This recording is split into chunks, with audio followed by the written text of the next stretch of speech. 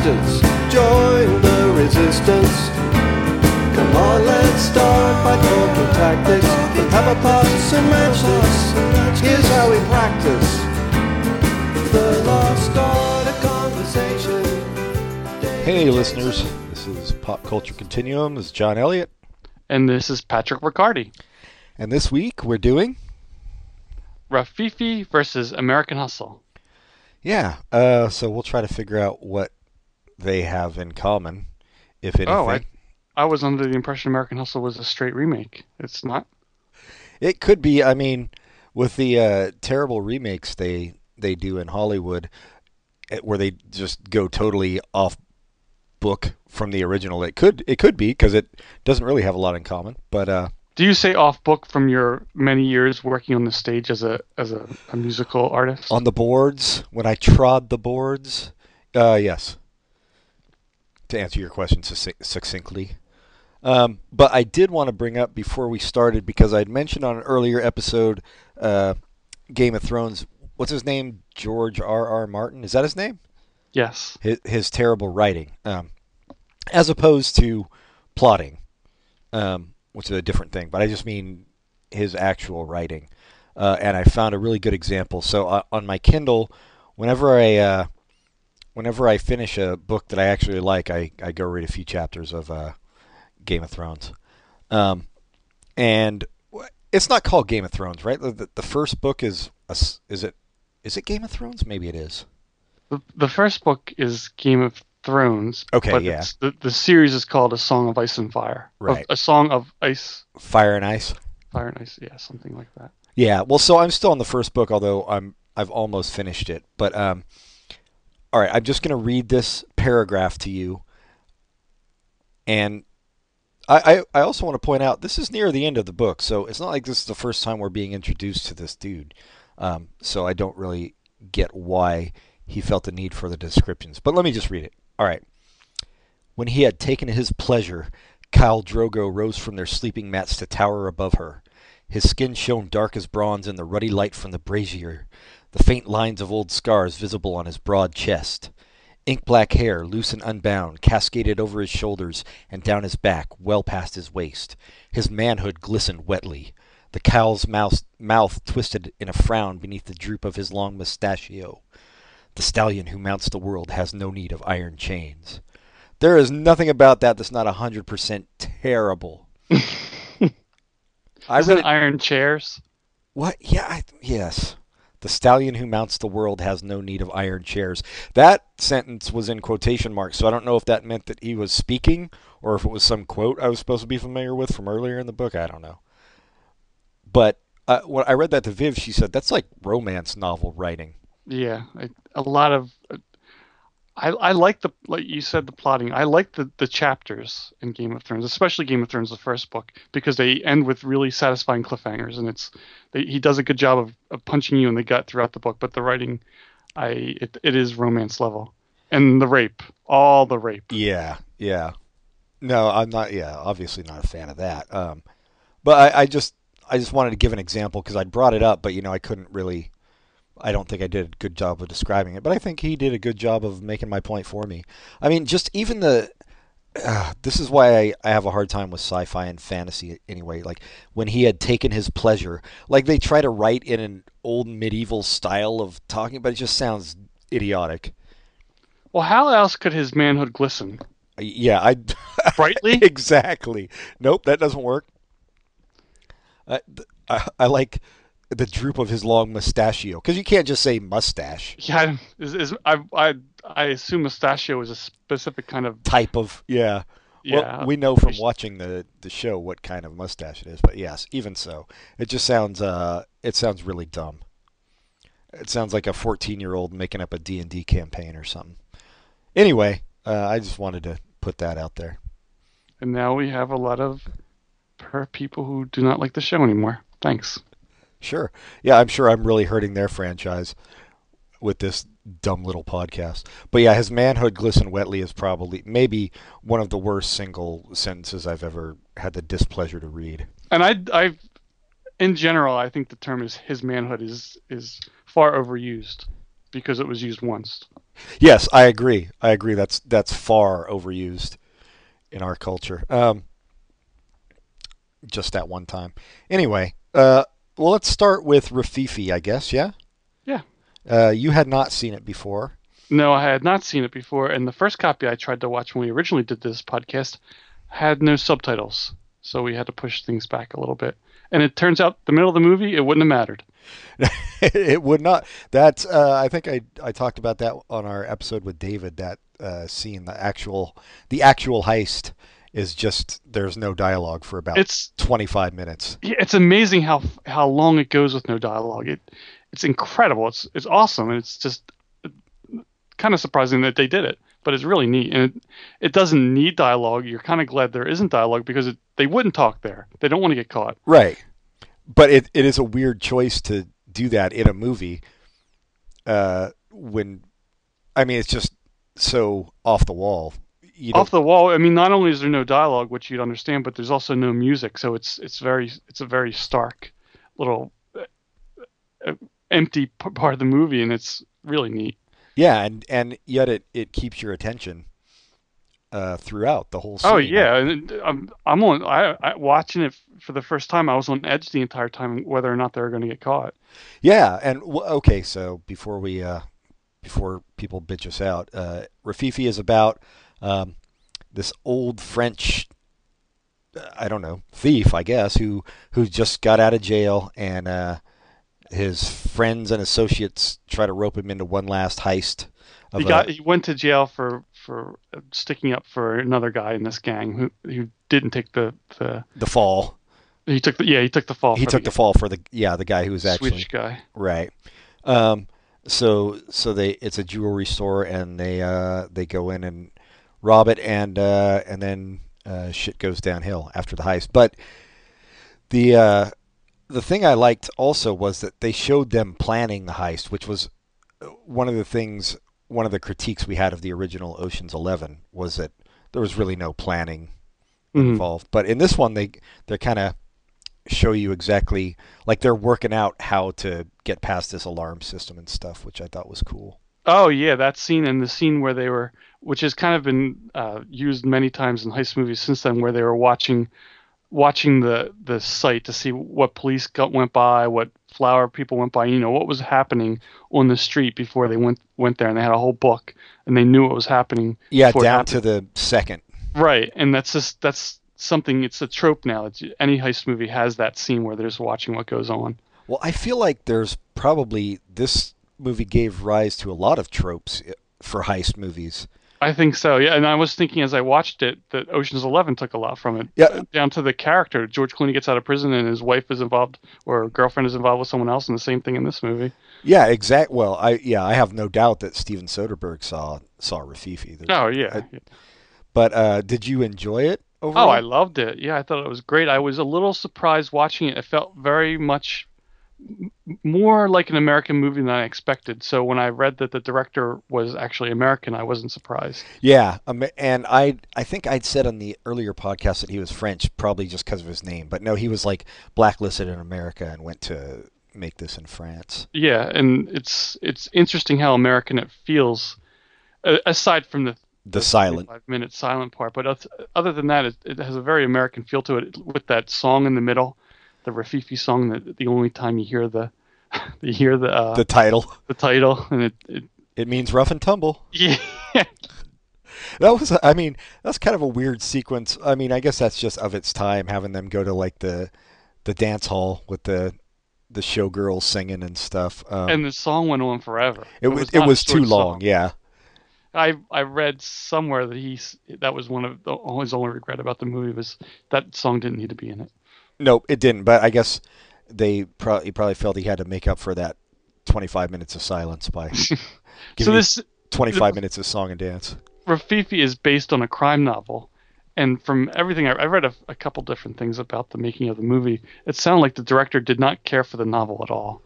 And part of the reason he had that 25 minutes is there's stuff in the novel he didn't want to deal with, so let's just show the actual heist instead of dealing with this racist stuff in the middle of the book. Oh, that's cool. He didn't seem to mind with dealing with sexist stuff in the movie. But No.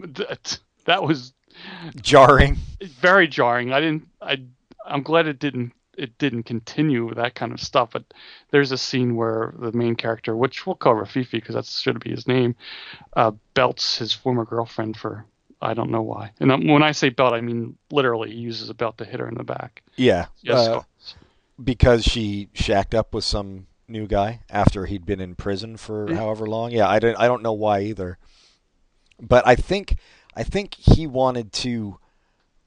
I think he mentioned at some point he wanted to mark her so her new boyfriend would know he'd been there and kind of force a showdown. But yeah, it was it was not a pretty part of the movie for the character you're supposed to be sympathetic to. Yeah, and I think that helps make it work too because you're not really that sympathetic for him. Yeah, no, exactly.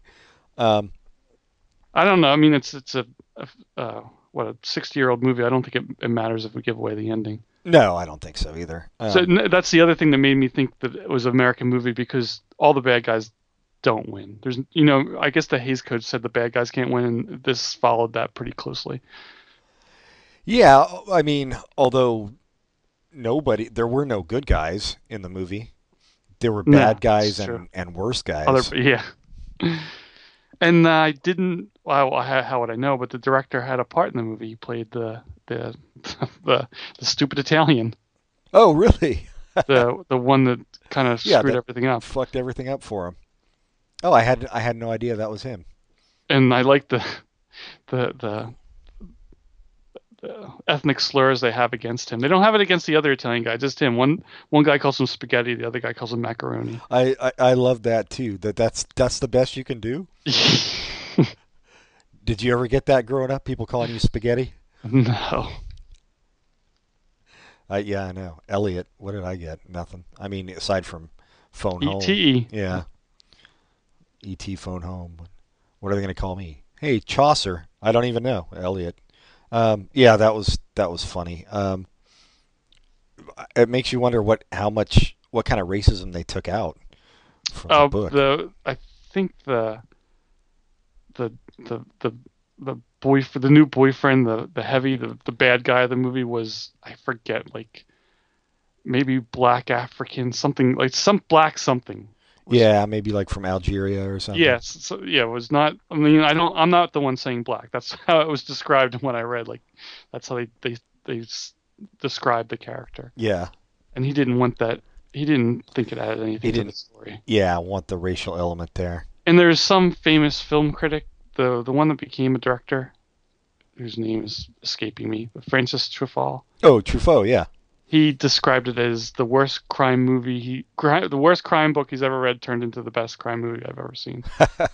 Yeah, I mean, it is a really good movie, except for the song, which just goes on too long. And that kid's French accent was terrible. The kid? Oh, the little kid? Yeah. I forgot all about him. The kid with the penguin and the yeah, the balloon, the penguin, all kinds of. He got everything he wanted. Spoiled little fucking kid. Yeah, even in the end, his godfather was dead. He didn't even care. Nope, he's happy because he got his clown or whatever the hell. Well, that kid seemed to be unperturbed even when he was kidnapped. And yeah. He's like, "Where's my mom?" Oh, okay. He's just floating through life. He doesn't give a shit. The guy who's guarding him is having some kind of heroin high, or I don't know whatever drug he was taking high, and he's lying in the bed, and the kid's just running around the room shooting his little toy gun out of care in the world. Yeah, so that's what happens. The heist, they pull off the heist without a hitch, and then one of the team mouths off, or actually he buys a ring, or he doesn't buy it. He steals a ring from the jewelry store and gives it to his girlfriend who works at the club. Where the singer we complained about. Yeah, who's which is the club that Rafifi's ex-girlfriend's new boyfriend owns. It sounds more convoluted than it is when you watch it. Yeah.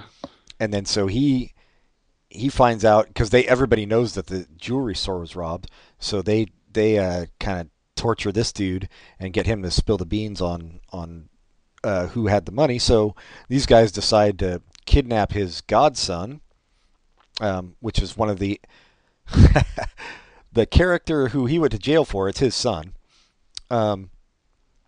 They kidnap him in an attempt to get the jewels, and murder, kidnapping, all this ensues after the heist, and things don't end up well, as you would expect for anybody except the little spoiled kid. Yeah, I was expecting the little spoiled kid to get all the money, but he didn't. No, I know that was the other thing. The cops come up and find the briefcase full of money. They just open the briefcase. What right do they have to open it? But they show them opening it, like as the camera fades away, the end of the movie, you see them opening up the briefcase. That's France in the 50s, dude. It's kind of like New York now with Frisk and Search.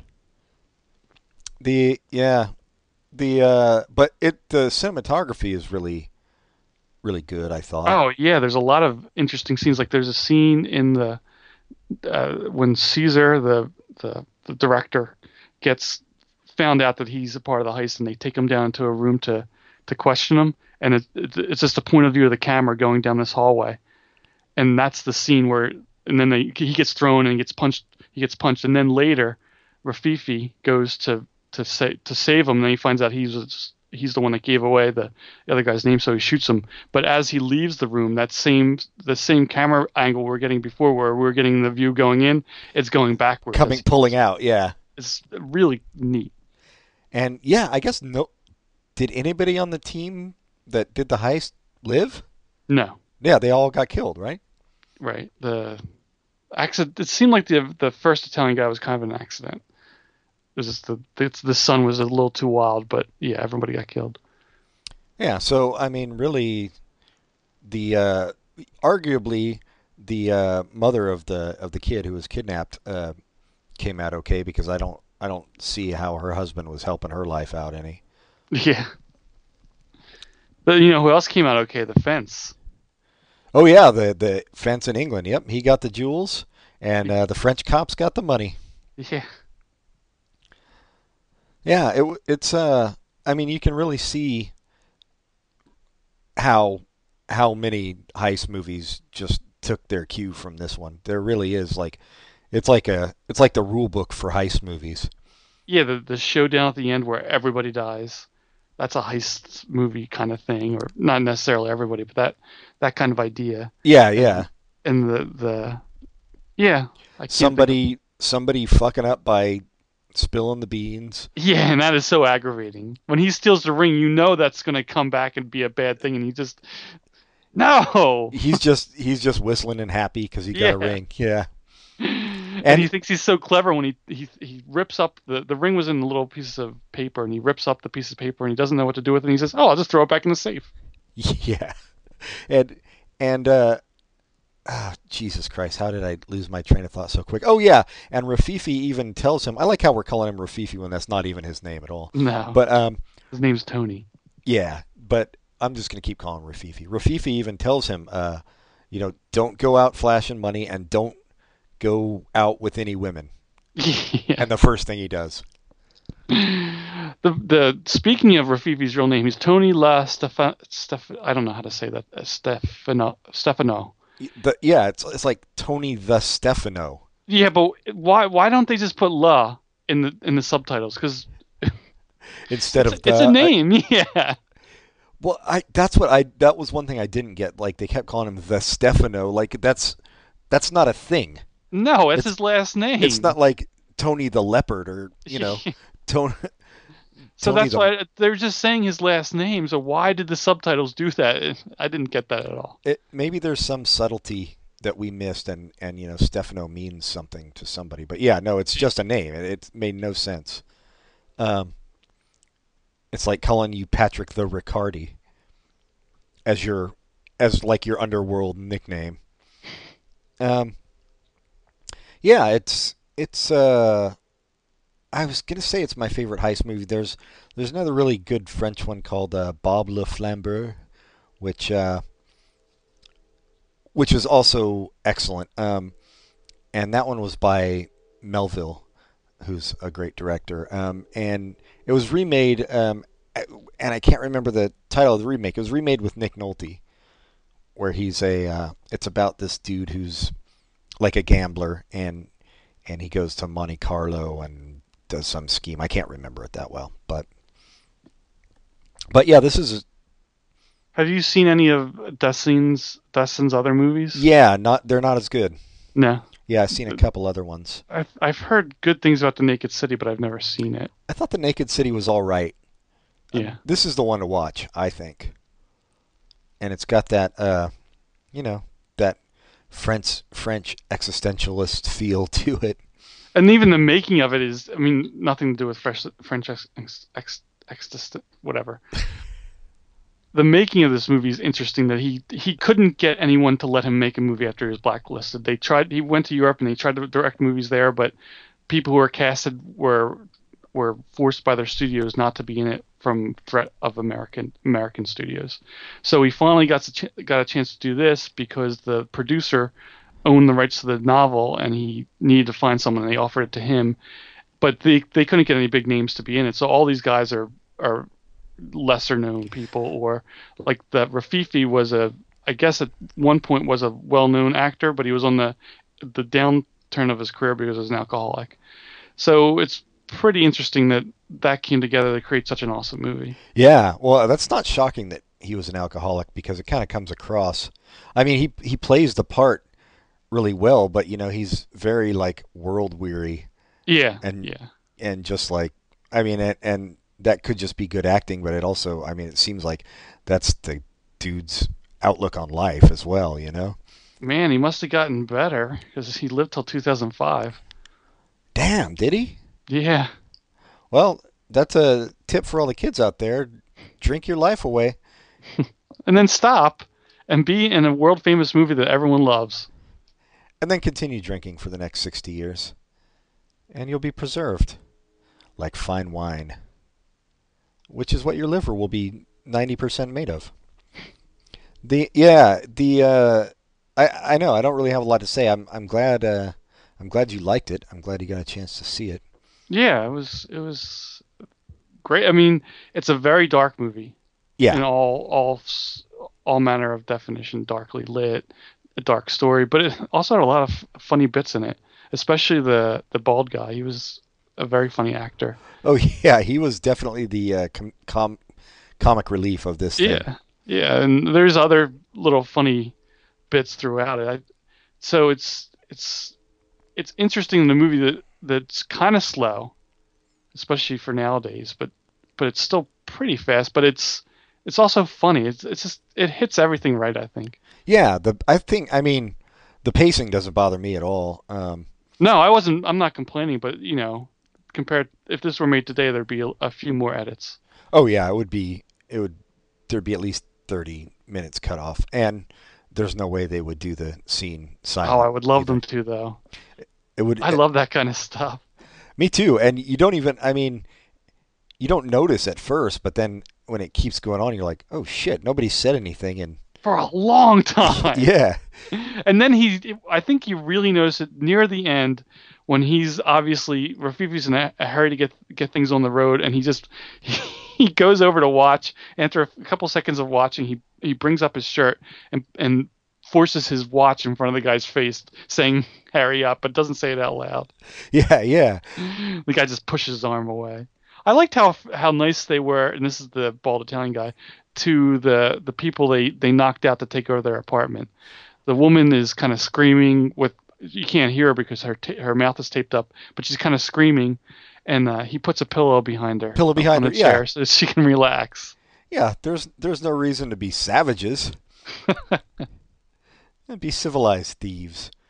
Yeah, it's really, I mean, that the heist scene was really intense, and then, I mean, it's fairly intense too in the aftermath of the heist. When things start spiraling out of control because you don't know how far they're going to go with it.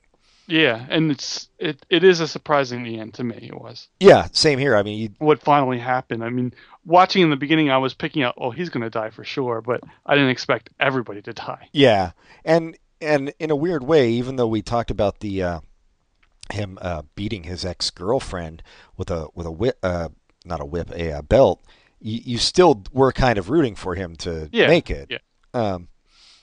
And I didn't care about the kid, if the kid made it or not, so much. Well, that's just more about you than the film. I think it's more about that little bratty kid. You can't walk through life oblivious. Like, you're kidnapped and you're just perfectly fine with it. I think he just had an even keel because he wasn't upset about losing the balloon either. And I also like the fact that they took a chance to give some parenting advice in that scene. The kid is kidnapped and the mother. They're pushed into the car and the little boy loses his balloon. And they show this scene is shot from the streetcar where another little boy and his father are watching what's going on. They watch the balloon float away. And the father says to his kid, "See, you have to hold on to that balloon tightly or you're going to lose it like he did." Yeah. That was some good parenting advice. See, if you ever get kidnapped, hold on to your balloon. Yeah, no, I'm kidding about the kid, kind of, but I mean, I just didn't care about the kid so much. I mean, he was more of a plot device than a character, So, did you watch this movie in the theater when it was re-released? I saw that in 2000 they re-released it. Oh no, I did not. I saw it on DVD. That's the only way I've ever seen it. That would have been nice. Yeah, that would have been pretty neat. I might miss out on them because I don't look at it, but I like when there's old movies shown in theaters when you have a chance to do that. I don't think it happens often enough around here. They've got the Pacific Film Archive out here in Berkeley that's pretty much all they do is old movies. They have series. That's great. Not always old either. Like they did a Studio Ghibli, series of their stuff, and but I mean, even that's cool to see, like, because they do like the original Japanese version with subtitles rather than famous American actor overdubs and stuff. Yeah. So, but yeah, no, I agree. Especially if they can get good prints, like that's always the problem, I think. Yeah, especially those theaters that they're not digital. So they're showing actual prints. Right. Yeah, I mean, I guess if you're doing digital now, like if you would show Rififi nowadays, you'd probably do the Criterion transfer somehow. I mean, maybe, I don't know if you would just put the Blu-ray in, but probably Does that not. work? I wonder. I don't really know enough about how many pixels and what resolution Blu-ray is if it would work on a big screen. I don't either. Maybe we should see if David's online right now. You won't tell us? No, it's one of those WGA secrets. And they don't even do that kind of thing. They're writing the movies and they still keep it a secret. Bastards. That's the Hollywood elite for you. Limousine liberals. Yeah, so are we done with Rififi? I don't have anything to add. Yeah, I mean, we gave the whole plot away. So what else is there to do? Oh, you know what? I was wrong about that guy living until 2005. The guy who played Joe lived to 2005. The guy who played Rififi lived to 1976. Yeah, that makes more sense. So kids don't drink. Yeah, he was... That makes a lot more sense. I don't know. He would have been 30 if he lived to 2005. I didn't look closely enough at that little write-up. Right, because he was obviously pretty old at the time of... It was still 66 when he died, so...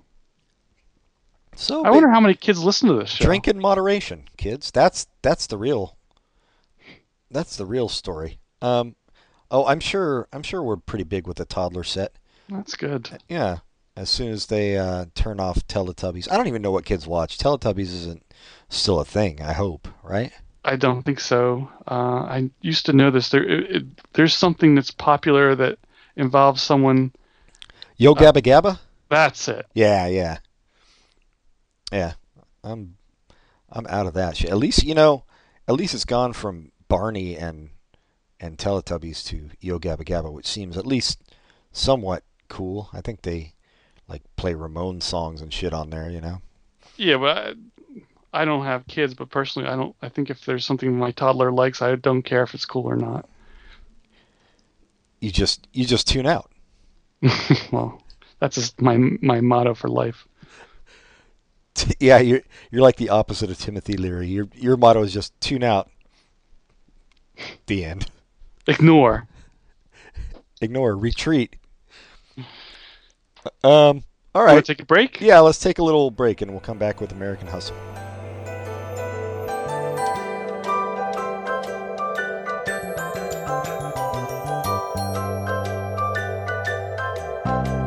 We had a comrade a brave comrade. He could talk for whole days. But then he tried to be a hero, tried talking about Shamiro to commuters wearing earphones. He almost died for conversation, hallucinations, good vibrations. Van Dyke Park's Greyhound racing, steeple chasing, the Reformation, transubstantiation, Bram Stoker's creation, the land of the Thracians, and right back to the start. It's gonna take some time and patience. And we're back. And we're American Hustled Up. We are indeed. So, yeah, American Hustle. I thought it was decent. I didn't think it was great. I would agree. I thought it was, I would say, better than decent. It's solid. As a movie, it wasn't great, but I thought some of the performances were great. I have a little bit of a problem with that, only because the performances seem like performances. Like, it was capital A acting. Like, I was aware the whole time that people were acting, and they were doing a good job, but it, like, I was never unaware that they were acting, if you know what I mean. Mm-hmm. And I thought Jennifer Lawrence was a bit over the top, actually. I thought the character was over the top. The character was. That worked, and there's a couple scenes that were just really good from her. Overall, maybe it wasn't the best performance by her, but that scene in the bathroom was incredibly good. Yeah, that's true. And you know, as you said, the character was way over the top, and what are you going to do with that, I guess, other than what she did. I don't think she's a bad actress. I just thought, you know, the performance was a bit on the dramatic side. But I mean, the character is written as someone that Christian Bale can't quit, basically. Right. And same thing. I mean, look, they're all good actors, the people in this. I felt it was a bit of the you know, John Lovett's character style of acting. More than, I mean, there wasn't a lot of subtlety to it. It seemed to me like they were all acting to try to get nominated for an Academy Award. That's all. I can hear what you're saying, but I didn't have as much of a problem with that as you did, but it definitely wasn't subtle. I'll agree with that wholeheartedly. And I thought the two best or three best. Christian Bale I think he was better than everybody else. He was better. Yeah, he was the best. But Jeremy Renner was really good too.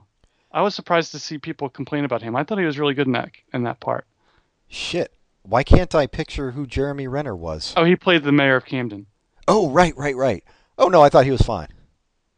Yeah, no, I thought that was fine. And I don't know, do we need to tell people what this is about? It's, you know, based on the Abscam scandal of the 70s. When I watched the movie, I had no idea it was about the Abscam scandal until it got to the point where it was clearly about the Abscam scandal. Yeah, no, same here. It was really kind of a shock to me. Yeah, no, same here. I honestly knew nothing about the movie going in, so. Yeah, there's a couple cameos I was really surprised by. We can mention them. Did not know Louis C.K. was in the movie. Nope, me either. And I thought he was really good in the movie. Yep, he was. I thought, yeah, he wasn't. Obviously, Christian Bale was awesome, and I thought Jeremy Renner was good too.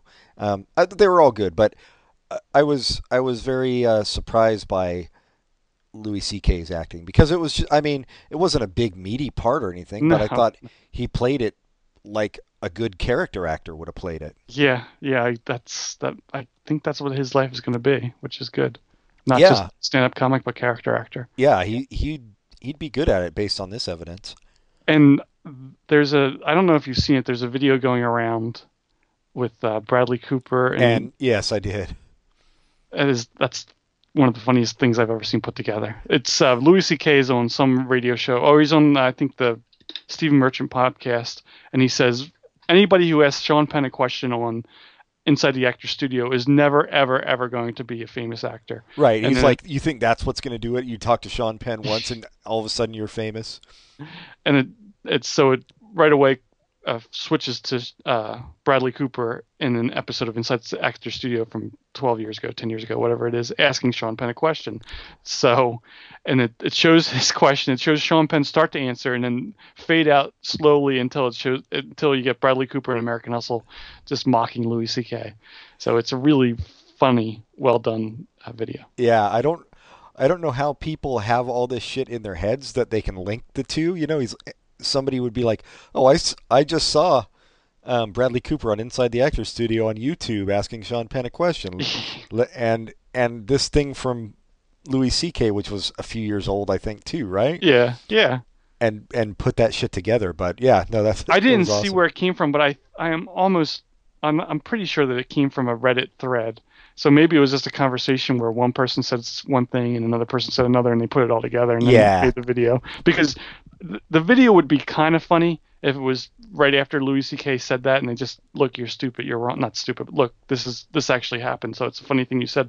But it's really, really funny the fact that they put the American Hustle scene at the end.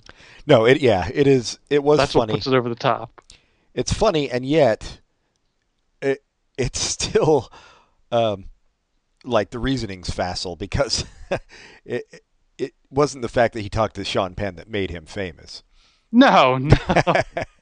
But I mean, I know the point that Louis was trying to make, and it did disprove that kind of. But it didn't. I mean, I don't think Louis is like, oh man, I'm a failure now. I'm sure he thought it was funny. Yeah, it's just, and it's just especially funny since he picked out specifically Sean Penn, not just asking a question on Inside the Actors Studio, but specifically Sean Penn.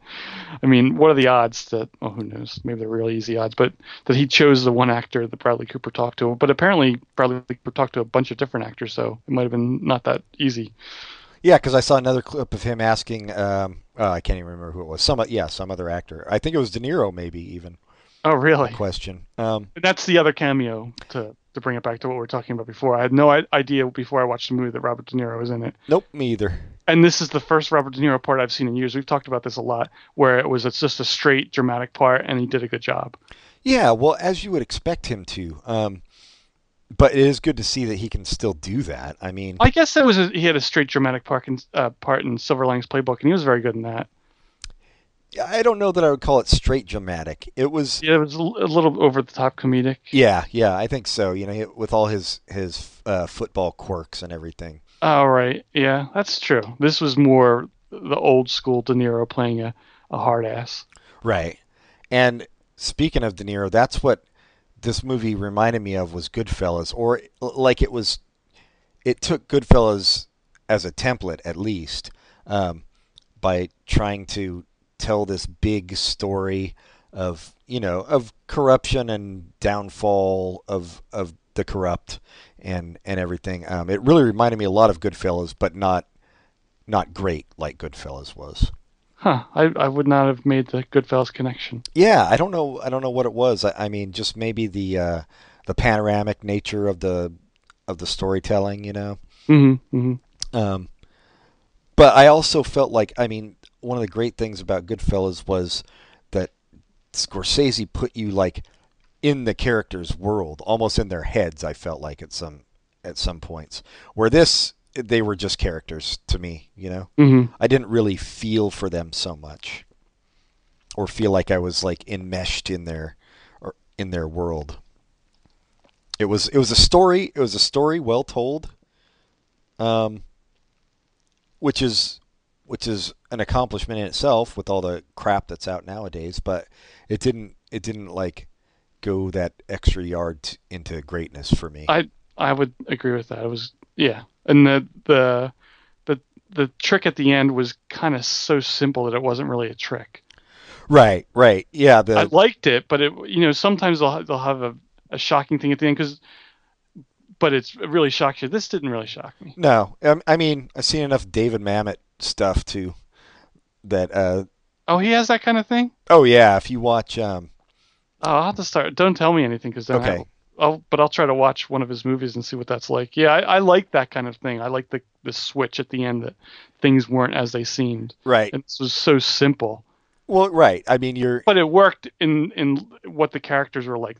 Yes, you're working with a con man. And I also like that they call back to the original party and show that he was there too. Right. Yeah, yeah.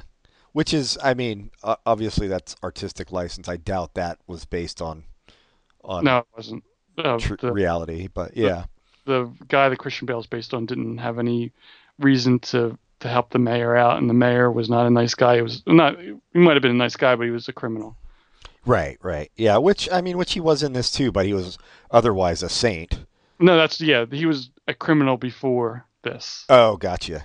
in real life. Yeah, it was not one of those things where he's like, oh, I just want to help my city out. Well, I mean, are you sure? Because uh, a mayor of New Jersey being a criminal seems pretty far-fetched to me. That's a good point. I don't Yeah, that's probably, can't read anything. I can't believe everything I read on Wikipedia. yeah, Probably, they've got their agenda. yeah, probably one of those New York people who hate New Jersey wrote that. But yeah, it was, uh, man, it's hard for me to know what to say about it other than it's a good, solid movie. Like nobody should be ashamed of themselves for their involvement in this. There's someone in it. The woman who plays the Camden The mayor mayor's wife. is from Law and Order. She's And I from The did not. Sopranos, my friend. What did she play in The Sopranos? Somebody's wife, some uh, some mafioso's wife. But she play. I don't know about that, but she was in Law and Order for like 3 or 4 years playing an assistant district attorney, and I would not have recognized her at all. She didn't look anything like she did in that, and she did such a good job getting into this Oh shit! character. I might be I I think might be you're wrong. thinking of Yeah, someone else. I 'Cause must be. she's from Law and Order and the first season of Angel, Elizabeth Rome. But she was very good in it, and a surprising choice for the role, and surprised. I was shocked that it was her. Oh, holy shit, dude! I didn't know that was her at all. Yeah. She was terrible on Law and Order too. Well, She is anybody good in Law and Order? Is this kind of? I mean, it's. I like the show, but it's not really an actor's. maybe you've forgotten Lenny? Well, he's not bad in anything. No, of course not. Was he in Beauty and the Beast? Yeah, he was. Yeah, he was. I don't know. I don't know what the fuck he was. The teacup or the candle or some Okay, I thought he bullshit. was in that. Yeah, yeah, he was. God damn, why can't I think of the actor's name? Jerry Orbach. He has a theater named after him. Does he? Yeah, the I think guys and not guys and there's a play he did for many years. It's still in New York. It's run for a million years, and the play that it runs in is named after him. Oh, it's the Lenny from Law and Order Playhouse. Yes, That's awesome. it's right next to the Jack McCoy uh, execution center. Oh, the Execution Center. Man, they've really expanded there in New York State. They Wow. got a whole center now. Yeah, it's the Fantastics is the name of the theater, the show he was in for a long time, and they don't execute as many people as New York, but they hope to. Yeah, I mean, I would hope so. Does New York still execute people? I don't think so. Yeah, I don't either. Um, I hope not. well, I mean, they could maybe thin the ranks a little bit there. It's pretty. I always forget you're a proponent of capital punishment. I am not. I am actually not in any way a proponent of capital punishment. You can't even do it for a second. I can't, dude. What if that's the 1 second people tune in? Tune in like we're on the fucking radio. I've been trying to broadcast the podcast. Like I have a computer that just broadcasts it constantly on 88.3, but I found that the broadcast it only goes 10 feet, so I can hear it, but nobody else. Well, that sounds perfect to me. That's all I want to listen to. Dude, I can't believe that was Elizabeth Rome. Yeah, I know. It's shocking. Yeah, now I'm all... Because she had like the black hair with the white streak. Yeah, she looked like someone from The Sopranos. Yeah, I know. Oh, I totally thought it was this actress. Wow, that's crazy. Yeah, She has range apparently. apparently, yeah. She was also terrible in Angel. She kind of weighed the show down the first couple seasons. Yeah, never seen it, but she was really bad on Law and Order. Do you remember her last episode of Law and Order? I can't understand why they did that.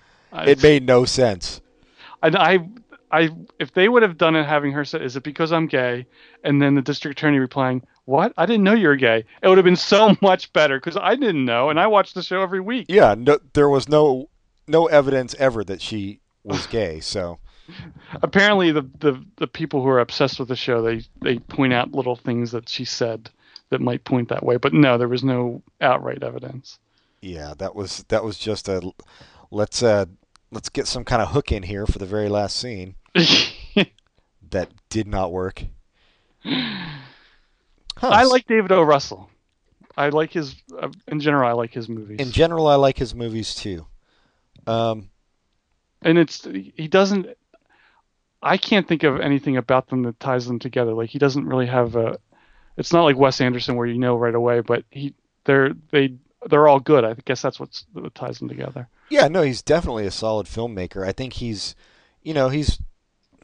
I don't know if it's him or if it's just the nature of things. He's becoming more and more mainstream, I feel like. Yeah, well, it's easy to go mainstream when your first movie is called Spanking the Monkey. Yeah, that is true.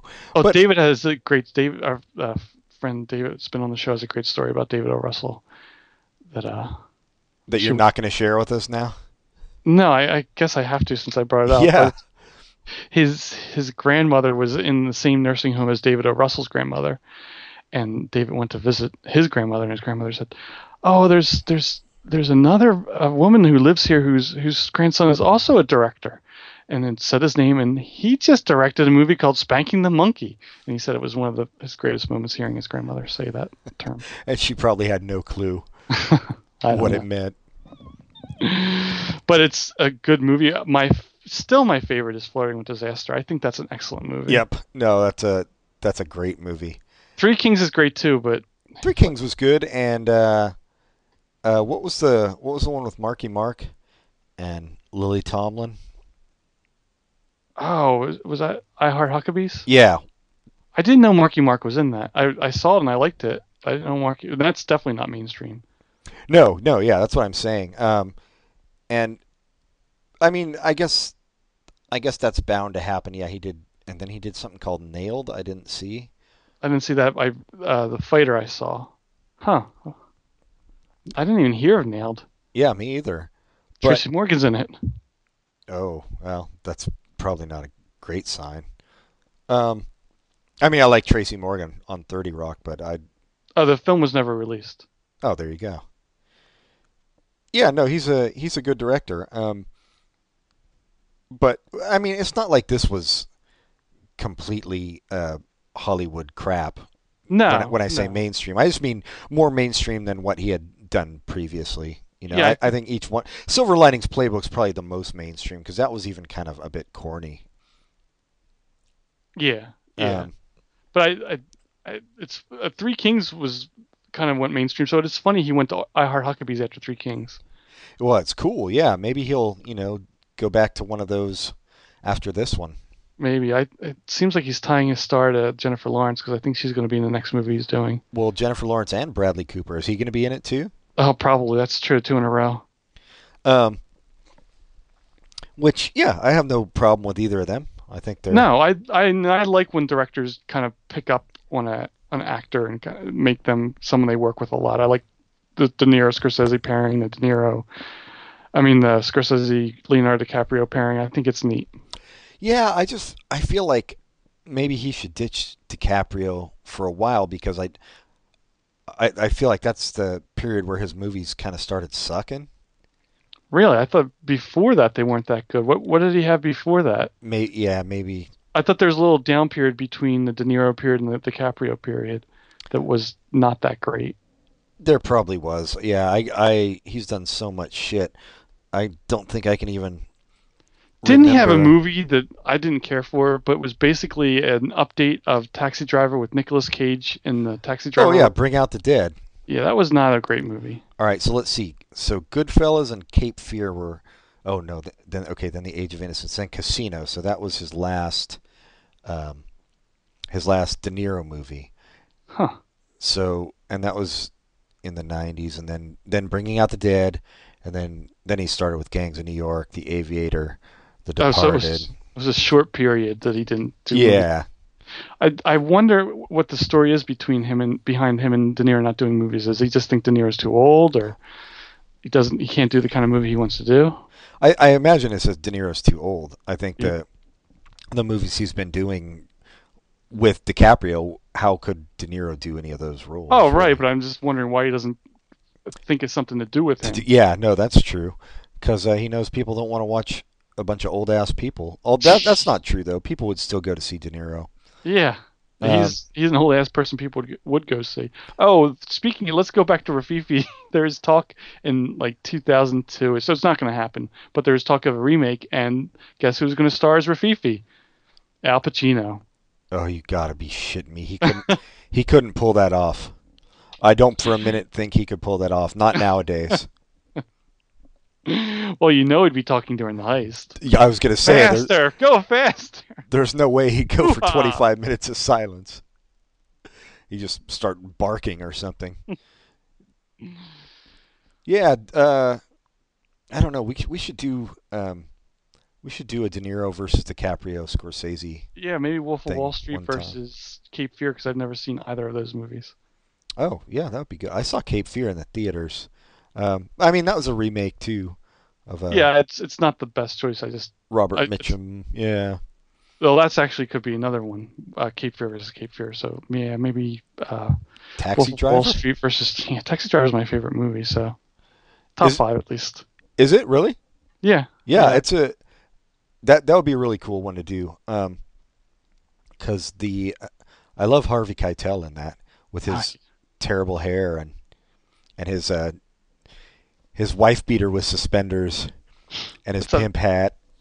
That's such a violent movie, and not just the violence, but the talking about the language. violence. Yes. Yeah.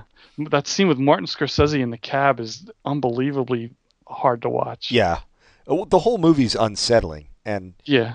I mean, it's pretty impressive that he gets that feeling of paranoia in you as the viewer, and just deeply unsettling feeling throughout the whole thing. And then there's always arguments about the ending, about what really happened. But yeah, we should do that sometime. Yeah, that would be good. And then that's a good time counterpoint talking about, because they're both set in New York, so New York in the 70s and New York in more present day. Yeah, yeah. Well, back to this movie. So this was set in the 70s, and the look of it was really good for sure. Oh, speaking of, not to interrupt you, but how did the music work? Oh, the music was fine. I mean, it was what I expect of a big Hollywood movie to do the music of the time. They didn't fuck up as far as chronology or anything. Yeah, That's no, what I meant. Yeah, okay. no, that was fine. That's good. I'm not going to go out and buy the soundtrack because I'm not a big fan of Chicago and shit. But yeah, no, that was fine. But the look was good. I mean, he got all the period stuff down, I felt like, which is maybe somewhat easy to do when it's something that close in history, because you can just go to a thrift store and still buy the clothes. Oh, I don't think it's about how easy it is to acquire this stuff, but I think something like the 70s and 60s is not easy to do, but it's easy to make look good because their styles are so different. So yeah, they're They so stand out like- distinctive. Yeah, the 50s and 40s kind of, for me, meld together. But the 60s and 70s are very, very different from any other time before or after. Yeah, no, I agree. And I feel like in 20 years when they make movies about the 90s, the 2010s, the styles are very similar. Yeah, no, I think so too. I think after the 80s was the last real definable style, which was not always great. Right, yeah. But after that, yeah, it's just been kind of like a mishmash of shit that came before. And I think it got more streamlined overall, just the look of everything, Mm-hmm. kind of more, well, I shouldn't say clean cut, but because there were, even in the 90s, there was like the hippie revival and shit too, with that look. And you've got all the hipsters with beards and stuff now. But Yeah. I mean, that is different. So I guess it's not exactly the same in the 90s and now, but there's lots of similarities. Yeah, it's not exactly the same, but it's still mostly any kind of fashion that sticks out is an appropriation from some older period. Hmm. So Everything's a remix. everything is a remix, and it's not always bad. No. Now, speaking of Rafifi versus American Hustle, I don't think there's much in common. No, they're about criminals, I guess. Yeah, different kinds of criminals. Yeah, Rafifi's not quite the charmer that that what's his name is in American Hustle. I wonder if there was a remake of Rafifi, what it would be like. It would be terrible. It would be 100% terrible. I agree, but I'm just wondering if it's in a good director's hands. If they could make anything good. I mean, I don't even know that how much input directors have over producers and studios anymore. I think a director like David O. Russell has a lot of input. Yeah, that you might be right, or somebody like Paul Thomas Anderson or something. Mm-hmm. Yeah, if they could get the tragic ending rather than have the dude get away with the money. Yeah. After everybody else dies. That would be tough. Yeah. I mean, that was one of my least favorite parts of that Ben Affleck movie, The Town. Yeah, that he gets away at the end. Yeah, that was so stupid. On some bayou in Louisiana, yeah. And I don't know if that was his idea. Because at that point I didn't like Ben Affleck and I enjoyed the movie, but I said to myself watching the movie, I was like, that was his idea because he wanted to be the hero, which was stupid. It could be, but I mean, it could also be that. Producer. Yeah, that they're like, nope, can't have that ending. Oh, that's the other thing I like about David O. Russell. It's one of the auteurs of art. I don't know how to say that word, but the guy directs and writes and does everything. I like those guys, and I like that there's a couple around now that are still good. Like I know the 60s there's a lot, but right now there's a few out there and they do good work. No, I agree. I mean, even though I don't like Wes Anderson or particularly like most of Paul Thomas Anderson's movies, I respect them and what they're doing. Exactly. Yeah. And those are the three I think of. There's probably others that I'm missing, but those three are the three that jump to the top of my head. Well, the Wayans brothers, of course. Yeah, but I can never put together who's doing the directing and who's doing the writing with those two. But that does bring up the Coen brothers, who, speaking of the Coen brothers, there's a new Fargo TV show, and I don't know what to think. I've heard. Is it out yet? It's coming out in April on FX. And apparently, they're behind it. They're even like producing or something. Yeah, they're okay with it. They're not like showrunners or anything, but they're okay with it. And it's not like they need the money. Their movies are still good. Yeah, I don't. All I've heard know. is that they're making a TV series of Fargo, and I know nothing about it, and it kind of boggles my mind that Mine too. They can make a series of that, but this is not the first attempt either. Wow. There's an attempt right after the movie came out with Edie Falco playing the sheriff. So that's my question. Is it just going to be about the sheriff? I mean, it obviously can't be about, William H. Macy's character or anything. There's a William H. Macy Lake character played by Martin Freeman, and there's a heavy played by Billy Bob Thornton. And then there's a sheriff in it, but I don't know if it's the same character. I hope it's not the same character. I think it's more about crimes in this part of the country. Okay. I mean, that makes a little bit more sense because otherwise it's just weird. I mean, if they're going to make a series out of a Coen Brothers movie, you'd probably want to do The Big Lebowski or something. You could follow the dude around on his misadventures. If you could get Jeff Bridges. Jeff Bridges, yeah. But otherwise, no, never. No, and obviously Buscemi's out of the picture if you're doing a series, but John Goodman would be good. Yeah, John Turturro. All right, let's make it happen, people. I wouldn't want a series of Big Lebowski. No, I wouldn't either. But maybe a cartoon. Yeah, cartoon would be awesome. Speaking of cartoon, to go on another tangent, have you seen that new Dan Harmon cartoon? No, I heard about it. Is it good?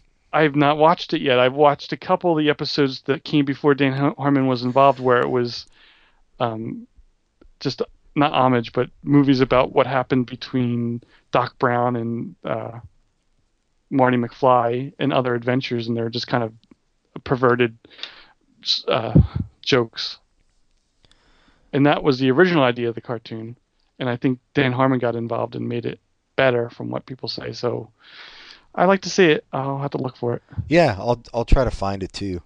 Um, I am a Dan Harmon fan. Have you listened to his podcast at all? No, I don't know if I'd like it from the description, but have you? I have. Yeah, it's not really for me so much.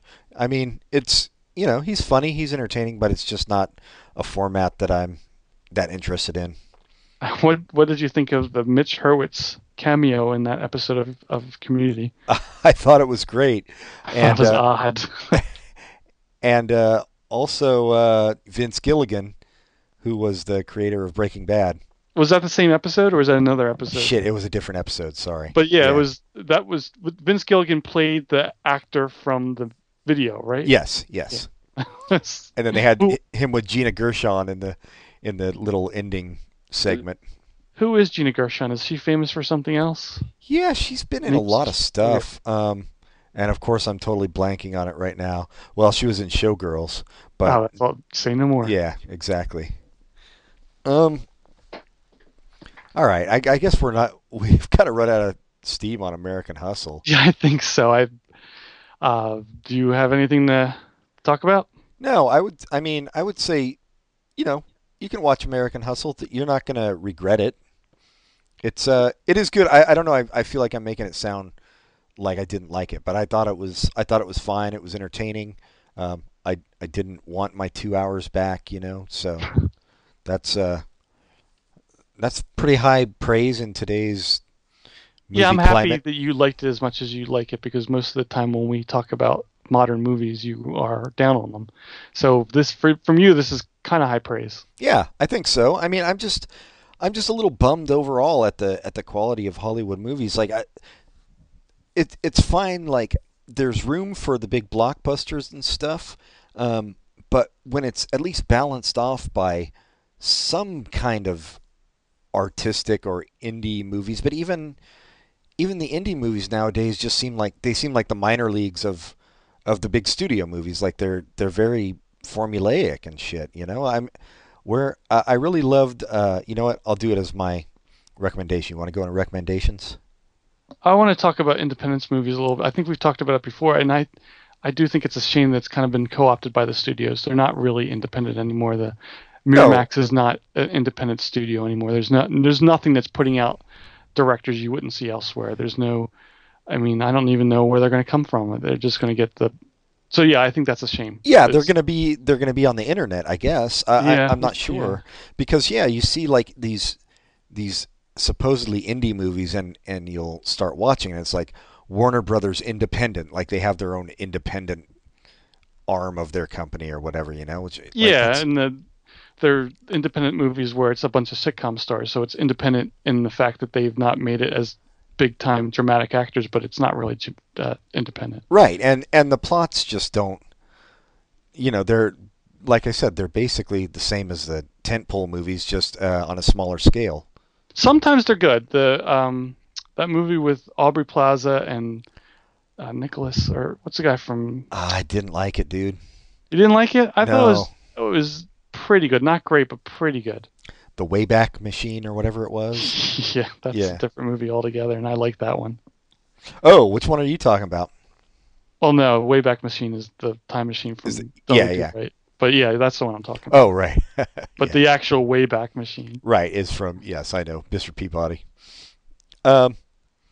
Yeah, well, do you have anything you want to talk about? No, I'm good. I'm ready for recommendations. All right, so I will do a good, even this one is probably not, completely independent, but it in storyline and plot and acting it was. Ghost World was a movie I really loved. A fantastic movie. Everyone should see that and read the book. Yes, yeah, read Daniel Clowes' comic. It is Daniel Clowes. It is not what's his name? What's that Dick Transformer actor? Shia LaBeouf. Yeah, it's not a Shia LaBeouf book. It is. It's really a shame that I never saw Transformers, so I couldn't name any other actor. Really mix things up. Well, I think once I said Dick, you had a lock on who it was.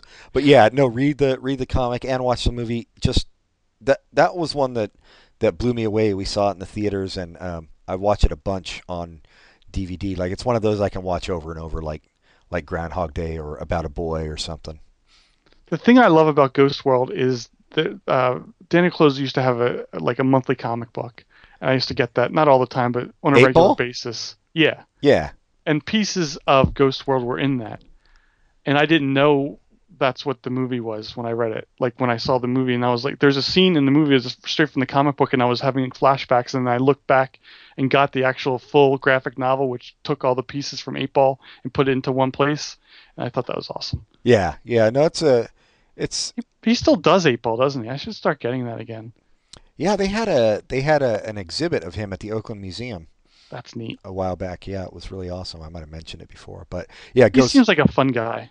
Yeah, I don't know if he still lives here or if he's in New York, but I know he was, local. I didn't know that. Yeah. Yeah, he's a great artist and writer. I mean, when we say comic book, it's not a superhero thing. It's like literature, I would consider it. Yeah. And Ghost World is just a great movie. Steve Buscemi should have been nominated for Best Supporting Actor for that one. Just like John Goodman should have been for The Big Lebowski, but whatever. Was that the same year? No, not the same year. Okay. I don't think so. No, Big Lebowski was earlier. But yeah, that's my recommendation, Ghost World. Everybody see it if you haven't. My recommendation is going to go back to what we were talking about before, Flirting with Disaster. Oh yeah, David O. Russell's best film. Best film. It was just, I think it was the movie that got him. No, it was just a second movie. I don't know if it got him a lot of fame, but it was a very good movie. Ben Stiller's very good in it. Téa Leoni, who I don't know why didn't become more famous because she was so funny and very pretty, very good in it. Great cast. Mary Tyler Moore. Oh, I forgot she was in it. Alan Alda. Alan Alda has done a lot of roles like that. Yeah, since yeah. then, but Mary Tyler Moore really hasn't done that much, and it's a shame because she's awesome. Yeah. So yeah, everyone should see Flirting with Disaster. Yeah, Patricia Arquette's even good in it. Yeah. Another one who's kind of fallen off. I don't know what happened to her. She had a TV show.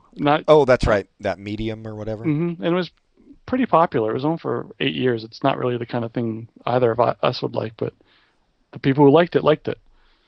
All right. Yeah, no, those are two great movies. That's your homework for the week, listeners. Yes, Watch those if you haven't both. seen them. And tell everyone else to watch both those movies because they should be more popular than they are. Yeah, Flirting with Disaster was almost like it was very old school, like almost like a 70s comedy, because it was more character based. The comedy, I feel like it was also like a 40s screwball comedy too. It was true. Well, this ridiculous stuff on top of each other keep going on and on and on. But yeah, I can see what you're saying about 70s comedy too. Yeah, and kind of a road trip movie. Yeah, it's just great all around. All right. Well, I guess we're done then. It's like I am. I'm done too. I was done before I started. If you notice all my stuttering, and I'm ready to tune out. Retreat. Well, here I'll do it this time. So follow us on Facebook and write to us at popculturecontinuum@gmail.com if you have any comments or you want any recommendations or you want to be on the show. Blah blah blah. Give us recommendations. If anyone has TV show recommendations, we'd love to watch shows that you like and talk about them. Yeah, it's actually, I know. I mean, it's kind of, sometimes it's hard coming up with an idea for the show.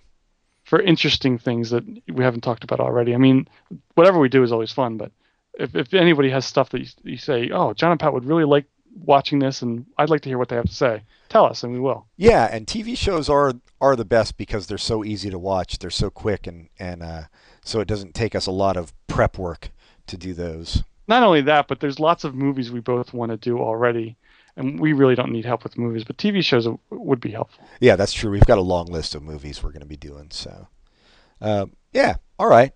Well, thanks, Pat. Thanks for listening, everybody. And until next week, do we know what we're doing next week? Oh, yes. We're doing Brooklyn Nine-Nine versus Barney Miller. Yeah, so that'll be cool. Until next time, goodbye, everybody. Goodbye.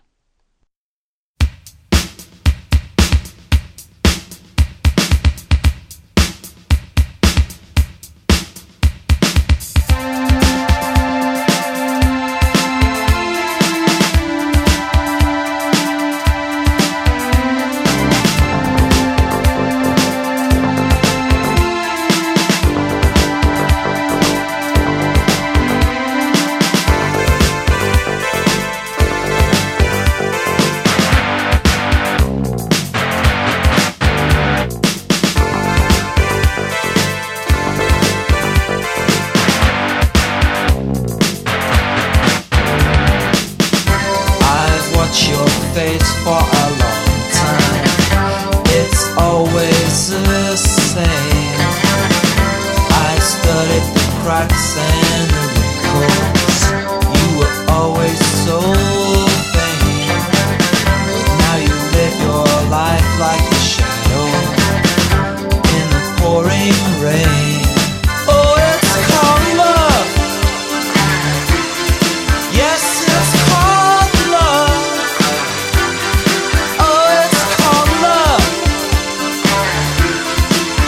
And it belongs to us. Oh, it dies so quickly, it grows so slowly. But when it dies for good. It's called love. And it belongs to everyone but us.